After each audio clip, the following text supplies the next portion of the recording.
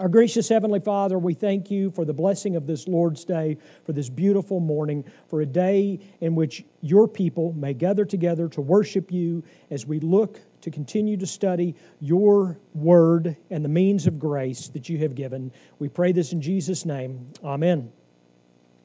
Well, last week, just as a quick recap, yes? Yes. So canon, the word canon comes from the Greek word that would be translated rule. And we use that word as rule or standard, you might say, and that has historically been used by theologians to refer to as the rule or standard, that is, of God's complete Word. And so a canon of Scripture as we use it, and it's not, of course, new to us, as it has been traditionally been used, is the full and complete compiling of the Word of God. So the canon of Scripture is, as our confession says, the canon of Scripture is Genesis to Malachi within what we call the Old Testament, and Matthew to Revelation in what we call the New Testament, or the New Testament canon and the Old Testament canon. So that is what a canon is, at least as we use it as Christians. All right, so last week we looked at the third peg, the third, leg. The third leg of that stool that I had referenced before. The leg of that stool on how the church, how we as Christians understand the Word of God. And I need to reiterate, because a number of people have said they really appreciate this distinction. This is not a class on apologetics, nor am I talking about how you talk to an unbeliever about what Scripture is and what Scripture is not. That's not what we're talking about. And our confession, the Westminster Confession, does not go there either. What we're talking about is how Christians, how we understand, by virtue of the indwelled Holy Spirit within us, how we understand the Word of God. And that three-legged stool is, of course, divine qualities, is apostolic and prophetic origin, and what we looked at last week as church reception and church recognition of that canon. So we've already looked at this, and so you're familiar with this.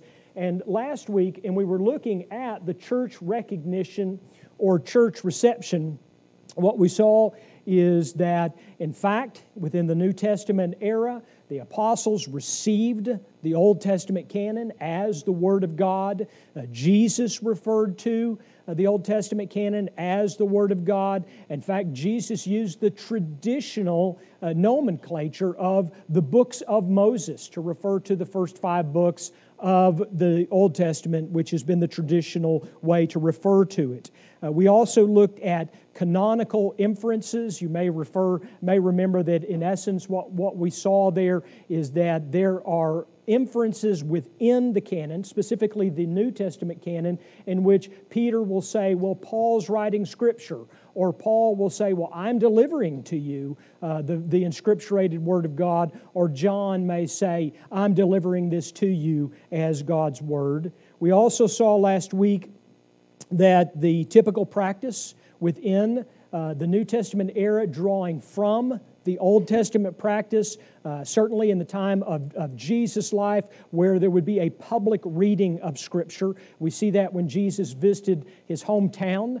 and was not well regarded. You may recall when he read at the synagogue, but it was a public reading of Scripture. We see that synagogue practice carried over into the New Testament church, and the public reading of Scripture was not only done, but also directed, and in fact commanded by Paul in writing to Timothy. And then finally, the testimony of the church fathers and writings. That is, that the church fathers received the Word of God as they recognized it, and we see the testimony of that throughout the early period, or what we might call the patristic period. Now, with that being said, I believe, and she's not here today, but I believe several weeks ago, Hilda had asked, well, what about the Apocrypha? What do we believe about the Apocrypha? And so what we're going to do today is we are going to look at, from a negative standpoint, what we do not include in our canon. To be clear, on any of these subjects, I could spend a lot more time going through this, and I'm not. I'm going to include it in one study today. If you want to research this in greater detail, you can contact me and I'll give you some resources to dig deeper. So I'm going to, as I say, I'm going to be flying at about 30,000 foot level here as we look at this, but it's important for us to understand what we acknowledge, what we recognize as Scripture, and what we do not. When you hear the term Apocrypha, you may recall, in fact, I would imagine some of you who may have older Bibles or older Bibles that may have been handed down from grandparents or parents or something like that, or if you were, for example, an Anglican, or another denomination in which the Apocrypha would have been included, where typically in our printed Bibles, at least within the last, since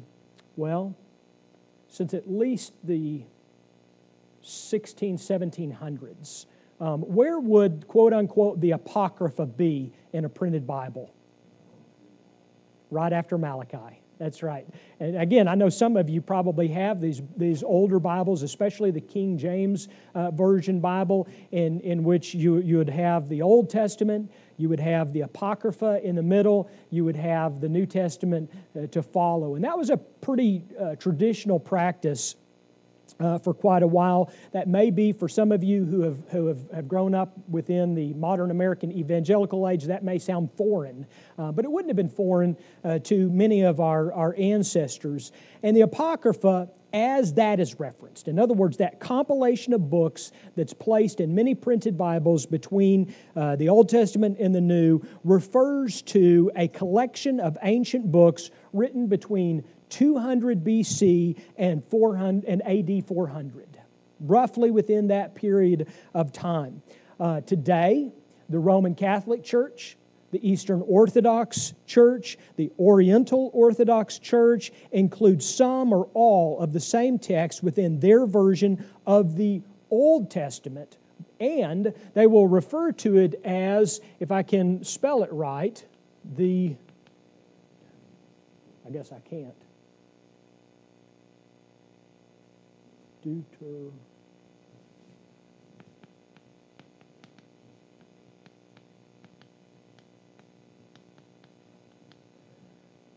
Can you pronounce that for me? Deuterocanonical. How about that?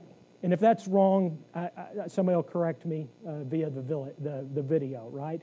Deuterocanonical. In other words, it's an acknowledgement of the worthiness of the compilation, but there's always a distinction.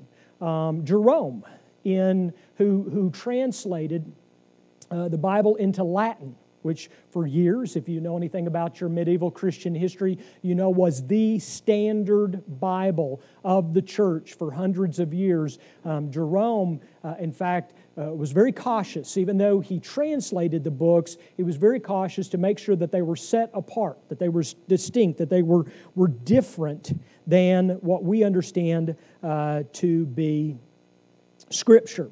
The following books, this may be memory lane for some of you, especially if you grew up Episcopalian, or even in some cases some of the other denominations, but in the 1611 version of the King James Version, that's when the King James Version was translated, 1611, but also preceding that, a far more controversial translation was the Geneva Bible. Some of you may be familiar with the history of that. That might have been the most hated Bible in the English language at one point because nobody agreed on it. The high church Anglicans didn't like it, and the Puritans didn't like it, and so when the King James Version came around in 1611, there were, in a sense, some who breathed a sigh of relief. But in both of those translations, you would have had first and second. I hope I pronounced this right, Esdras, Tobit, Judith, rest of Easter, or rather of Esther, Wisdom, Ecclesiasticus, also known as Sirach, Baruch, and the Epistle of Jeremy, Song of the Three Children, Story of Susanna, the Idol Bell and the Dragon, Prayer of Manasseh, and 1st and 2nd Maccabees. Again, some of you are like, yeah, I remember those. Maybe I remember from my childhood. And the first time that I read the Apocrypha was in college, took it as a literary course, and this is how much I remember about it. So what do we believe about the Apocrypha? Now, there's probably a few things still straggling back there. But what do we believe about those books that have traditionally been included in printed compilations of the Scripture and acknowledged by some? Here's what we believe straight from our confession. And this is what I was telling Hilda when she was asking about it a couple of weeks ago. I said, our confession, what we believe, what we say is our standard of doctrine, is not silent on this issue. Chapter 1.3. The books commonly called Apocrypha, not being a divine inspiration, are no part of the canon of the Scripture, and therefore are of no authority in the Church of God, nor to be any otherwise approved or made use of than other human writings.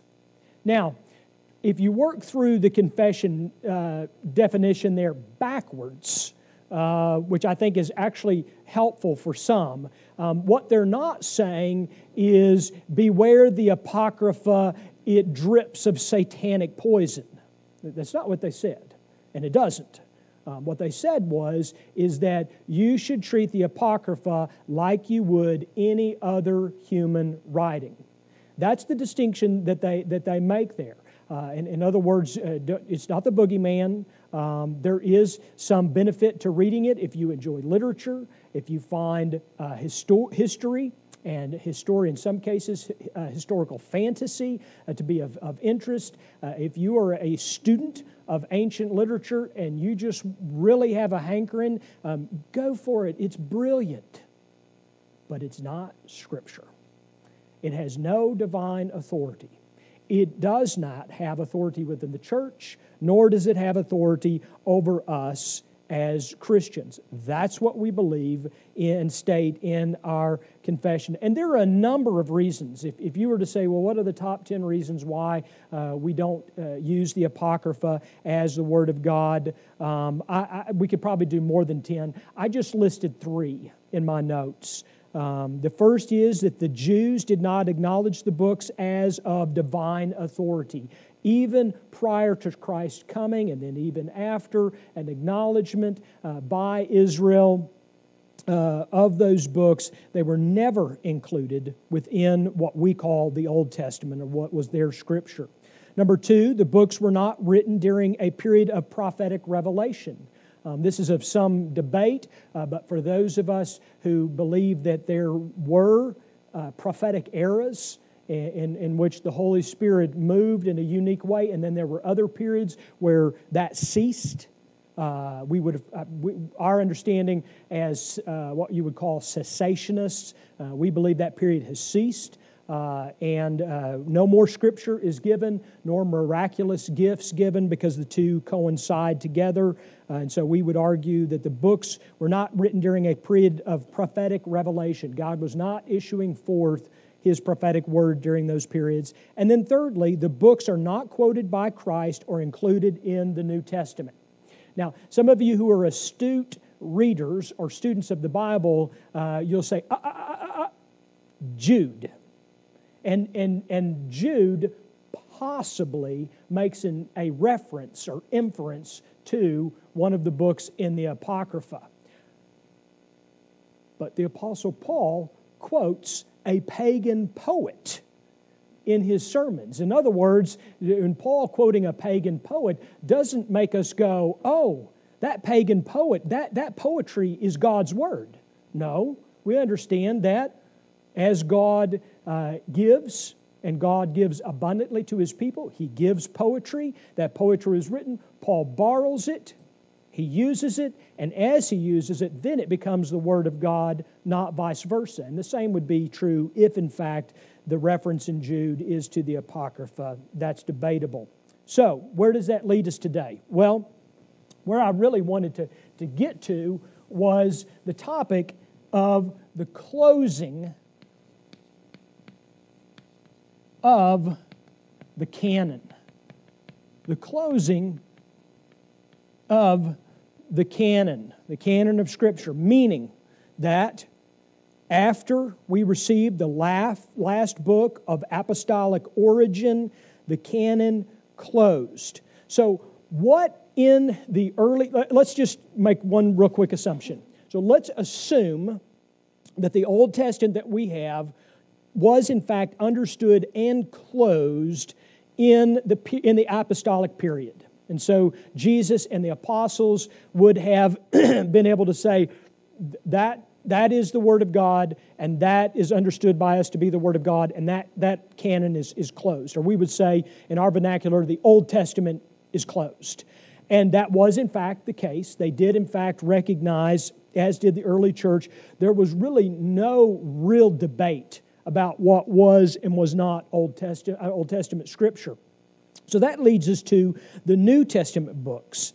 And how did, and we talked a little bit about this last week, but how did the early church recognize and then receive the books of the New Testament? And I'm going to take a lot of scholarship here, and I'm not of me, but of scholars who have done the heavy lifting, and I'm going to just abbreviate it down to this. Again, if this really intrigues you, there's far, far more to research than here, but this is roughly how the New Testament Scripture was recognized and received by the church. First of all, the first four Gospels. The first four Gospels, as we look back, as scholars have studied this, it appears that the first four Gospels were the first recognized. And you may recall that I referenced that most scholars believe that the first of the Gospels was Mark. Now there are some scholars, just to chase this rabbit briefly, there are some scholars that push back against that and they say, no, it was actually Q. So anybody heard this argument before I dive into it? Okay. So, well, that's good. So no one has. So some scholars say, well, Mark could have been the origin or base for the other synoptic Gospels of Matthew and Luke. But there's also the argument that there were other texts or an other text which would have been understood by the apostles and drawn from. And so some scholars will use that by using the word Q, just simply to say something different than the name of a book. Whether that's the case or not is irrelevant, because once we get to Mark, let's just to say that for the sake of argument that it was Q to Mark, or Mark then moving on to the Synoptic Gospels, we're probably looking at a progression in this way and the divergent of John. John was probably but not 100% certainty, the last of the Gospels written, were it not Luke. The next book that was received by the church, recognized by the church and received, was the book of Acts, to be followed by the Pauline epistles. And I might add, this is fascinating for those of us who are curious about who the writer of Hebrews was. When the Pauline epistles were received, they were received with Hebrews, which is why traditionally, if you have an older Bible, if you have a King James Bible, for example, and you look on it, it will refer to Hebrews as an epistle of Paul. And that's why, is because all of the Pauline epistles and Hebrews was including with that. And as I have already admitted, I think Paul was the author of Hebrews too, while many people smarter than I disagree. All right, so then secondly, following the Pauline epistles was 1 John, 1 Peter, and Revelation. And so within that early period of the church, those were the books that would have been understood and recognized by the church. The Gospels, Acts, Pauline epistles, plus Hebrews, 1 Peter, 1 John, and Revelation. Boom. That's your canon. You'll note that I left some books out. And so then, following that, there were other books that were, quote unquote, disputed. They were the book of James. And let me pause here in just a second. I know many people, because I've already been told this a number of times since I started this study, I know a lot of you are familiar with Luther's not liking. Luther didn't like James, okay? This is so far before Luther. Let Luther go. It's irrelevant. I don't care if Luther didn't like James. I love it. All right? You say, well, you're not Luther. You're right. But that's irrelevant. These early disputed books were James, Jude, 2 Peter, and 2nd and 3rd John. And there are a number of reasons for them being disputed. Some had to do with controversy in the church on whether or not it was truly written by the apostles. So, for example, 2 Peter became a disputed book because there were some that said, well, we don't think that the Apostle Peter really wrote that, and there was a pushback, and yet later evidence came along showing that it was and was received. The same thing with 2nd and 3rd John. The last book, this is just Bible trivia on Sunday morning, April 30th. Does anyone know the last book, supposedly, the last book that was recognized and received by the church? Jude. Yeah, Jude was the last one to be recognized and to be received.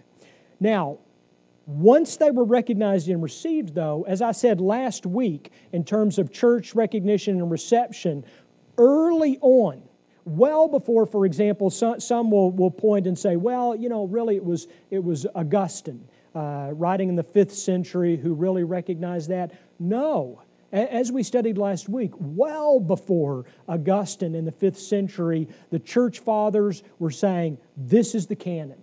This is the canon. This is the canon, and it contained exactly the same New Testament books that we have. Think on that for a minute. That's extraordinary to be saying that over 2,000 years later. But there were books that were rejected. And the books that were rejected were generally orthodox, but not recognized and received as Scripture. And so let me make this distinction so nobody hears me wrongly. In the early church, there were New Testament books in which they said, that may be orthodox, but we don't believe that is apostolic. Ergo, not Scripture. There were also books that were not orthodox, easily rejected, and the ones that many liberals today just have a fancy for. We'll talk about that in just a second. Here are the books that were considered orthodox and, in fact, acknowledged that they were orthodox but not recognized nor received by the church as Scripture. The Acts of Paul, presumably written by Paul, not written by Paul. Shepherd of Hermas, Apocalypse of Peter, Epistle of Barnabas, the Didache, which I mentioned last week. The Didache was a brilliant book. It was really an early church discipleship manual, but it was not of apostolic origin. And the Gospel of Hebrews, not to be confused with the Epistle to the Hebrews, rather called the Gospel of Hebrews. So each of those books, scholars tell us that they were orthodox, are orthodox in their writings, but they are not and were not and are not today understood as Scripture. There were unorthodox books. In fact, they were understood quite early as heretical. And some of these books it's laughable. None of you, I would imagine, had heard of these other books that I just quoted that are rejected yet orthodox books. The following books, I bet most of you have heard of, at least one of them.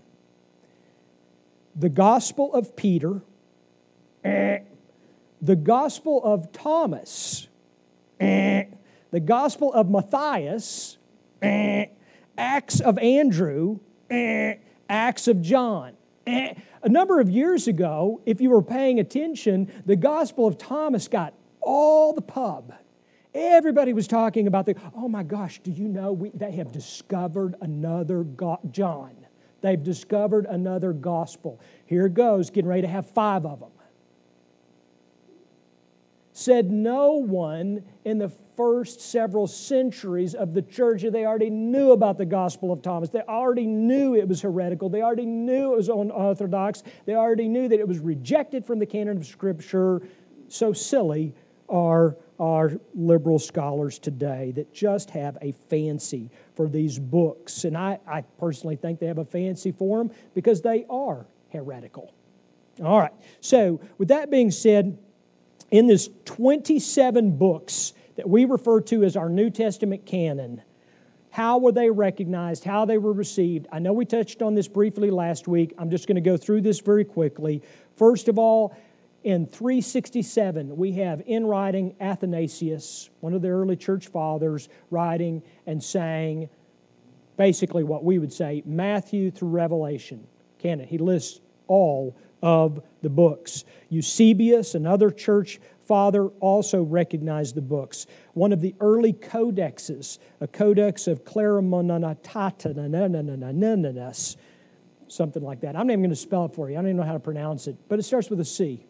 Looks a lot like Claire. O, Mon, A, Tanus. There you go.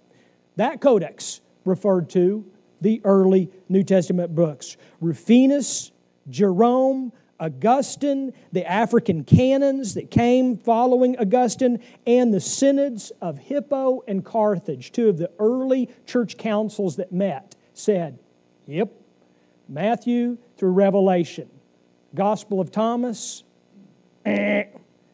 this is the New Testament canon. And so it was understood early, we would say, not early to us in a microwave generation, but early, if you study history, within church history, that the canon was recognized, received, and compiled. So, yes, John? Was there any question or order of the New Testament? That's a great question. That did not come until much later. Yeah, John's question was there any discussion over the order in which they were received and so forth? It's sort of like, and I've told you this before, but if you weren't here and you missed it. So chapter breaks and verses are much, double much, quadruple much later. So when somebody will say, this is sort of funny. I had a young lady come to me one time, this is probably 7 or 8 years ago, and she's like, Pastor John, there is no John 3:16a. Meaning it's just verse 16, because that's the Word of God. There's no 16a. And to which my response was, there's no verse 16 in the original autographs, and even in our manuscripts that have survived. So the chapters and the verses, all of that was added later. Interestingly enough, and I don't have notes on this, so I'm not going to go into it in greater detail, but there are some variety. Some of you have probably figured this out in using different Bibles in different languages. For example, I have a French Bible that I will occasionally attempt to read, and it, in certain cases, the verses differ than our verses, and it will change. But we see a standardization of that in printing within, I believe it was after at least by the 1700s. No, it had to have been after the King James Bible. Yeah. So we see a standardization. Yes?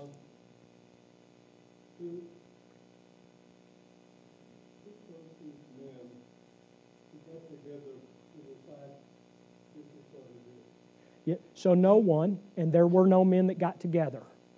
So if you go back to my study last week, what we see is that the New Testament canon was recognized by virtue of the Holy Spirit as the church at large. And then they were received by the church at large as Scripture long before any men got together or councils were held. Now that will, as I taught last week, that will differ significantly from Roman Catholic tradition. who says that it wasn't recognized as Scripture until those councils met. But again, that goes back to my first study. When I began the study at large, we as Protestants have a very, very different view of Scripture than Roman Catholics. They believe the church is in authority over Scripture. We believe the Scripture is in authority over the church. So that's a big distinction to make. And so to your question, there weren't any. Yeah.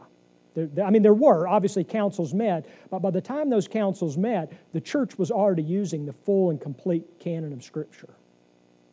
So, all right, so why is this important? Why is it important today? And why have I spent, however long it was, I think 4 weeks, why have I spent 4 weeks teaching on the canon of Scripture and what we believe as Protestants? Why do you need to know this? All right. Well, here goes. First of all, why is a closed canon important? Because books cannot be added or taken away. Like that's almost good enough just in itself. Is you don't have, somebody says, but what? There was an archaeological find, and they found the Gospel of John Clayton. It's there. It's Scripture. And as much as I would want to believe that, it's false. There's nothing else coming, nothing to be added to Scripture. So that you think about this just in the world in which we live. Texts such as the Book of Mormon are not recognized as part of our canon.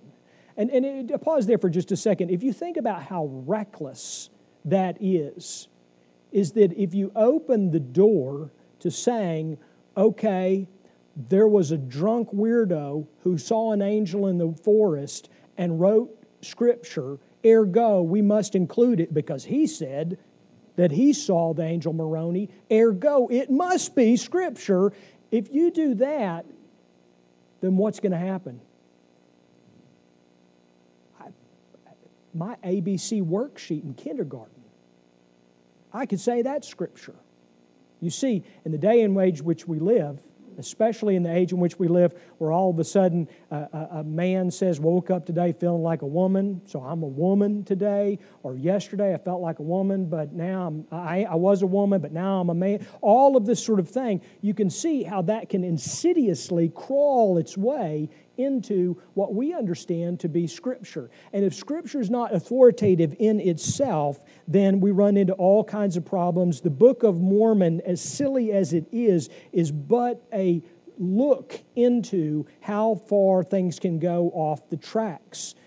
We do not recognize the Book of Mormon. Remember the three legs to the stool? Right there. We don't recognize the Book of Mormon based on divine qualities. The church looked at the Book of Mormon and went, and this is a technical term, not Scripture. The church looked at the Book of Mormon and said, of apostolic origin. Oh wait, apostolic origin closed with presumably the death of John. Way, way too late. Book of Mormon. And then thirdly, recognition and reception by the church. The church has consistently, across the board, Eastern and Western churches rejected the Book of Mormon as Scripture. So we see how those three legs are important. We may know, secondly, that those who supposedly have and this would have never been known in prior generations, but certainly within the last 2 years. When somebody comes to me and says, John, I have a word from the Lord for you. As a friend of mine says, when somebody says that, they better be quoting chapter and verse. Because otherwise, they don't have a word from the Lord. They may have a word from a demon, but they don't have a word from the Lord. Thirdly, we may trust that what has been preserved over time is the complete canon. Again, based on those three legs of divine quality, prophetic and apostolic origin, church recognition, we understand the importance and the validation within Christianity of that closed canon. For example, and this is one of the ones that Michael Kruger gives, He says, we may assume that Paul wrote many letters over the course of his ministry, but most of them were not preserved, showing it was not God's will for them to be included in the canon. And then he says, see 2 Corinthians 7:8 for a possible reference to a non-canonical letter. In other words, what Kruger's getting at is that we may assume that there were a number of letters that Paul wrote, but by God's sovereign plan and purpose, He brought together just those letters that were, in fact, the inscripturated Word of God. Fourthly, what we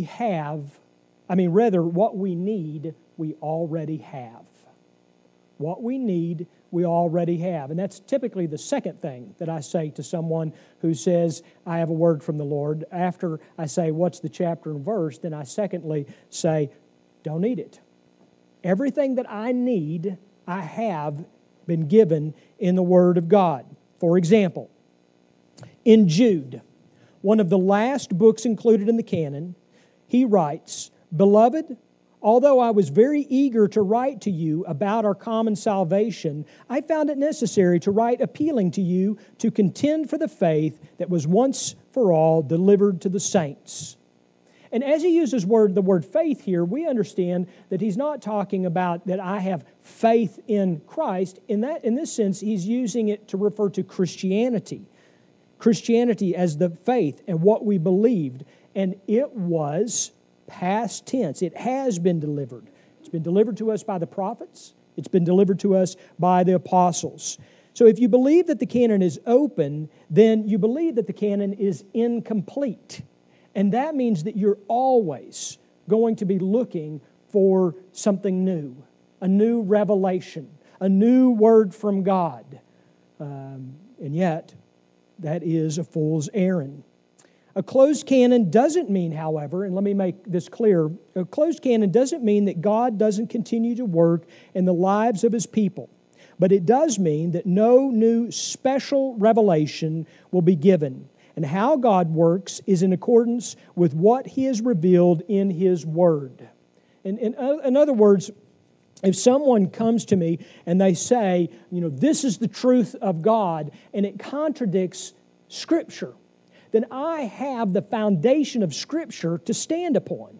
And I can say, I know for a fact that that's not true. I know for a fact that you're lying because here's what Scripture says. I have the foundation of Scripture. And the late R.C. Sproul spent really a good portion of his ministry. He didn't emphasize it as much in his later years, but certainly in the 80s and 90s, Sproul really spent a lot of time emphasizing the importance of the foundation of Scripture. That if we don't have a solid foundation of God's revealed will, then we'll go in all sorts of directions. And so whenever we have a question in regards to a serious theological matter, a serious aspect of our salvation and the rule of life, we are to go directly to Scripture. It's that important. In Scripture, God has revealed what we are to know about Him, about ourselves, how we are to live unto the end. Or I love the way the Westminster Confession puts this. Chapter 1, point 2. Under the name of Holy Scripture or the Word of God written are now contained all the books of the Old and New Testaments, which are given by inspiration of God to be the rule of faith and life. And then the confession goes on to say in point 6, the whole counsel of God concerning all things necessary for His own glory, man's salvation, faith, and life is expressly set down in Scripture, or by good and necessary consequence may be deduced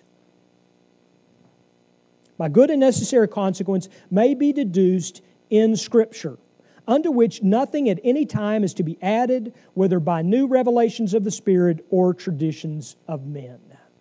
And again, the point the confession is making there is that in addition to the fact there is no new Scripture, we have everything that we need for understanding salvation, faith, life, and God's glory is specified or is derived by good and necessary consequence. In other words, it means that we look at Scripture and we deduce the truth from that in difficult areas. Well, I'm out of time. That concludes our study on the canon. Next week, then, we're going to continue on the topic of the Word of God, but I've got something new for you next week. So let's pray. Our gracious God in heaven, we thank you for your Word. And it is on your Word that we assemble across the street in worship of you. And we look to your Word as we sing. We look to your Word to guide our prayers. We look to your Word to be read to us and to be preached to us. And all of this we acknowledge is by your divine special revelation. We thank you for a complete canon of Scripture. We pray all this in Jesus' name. Amen.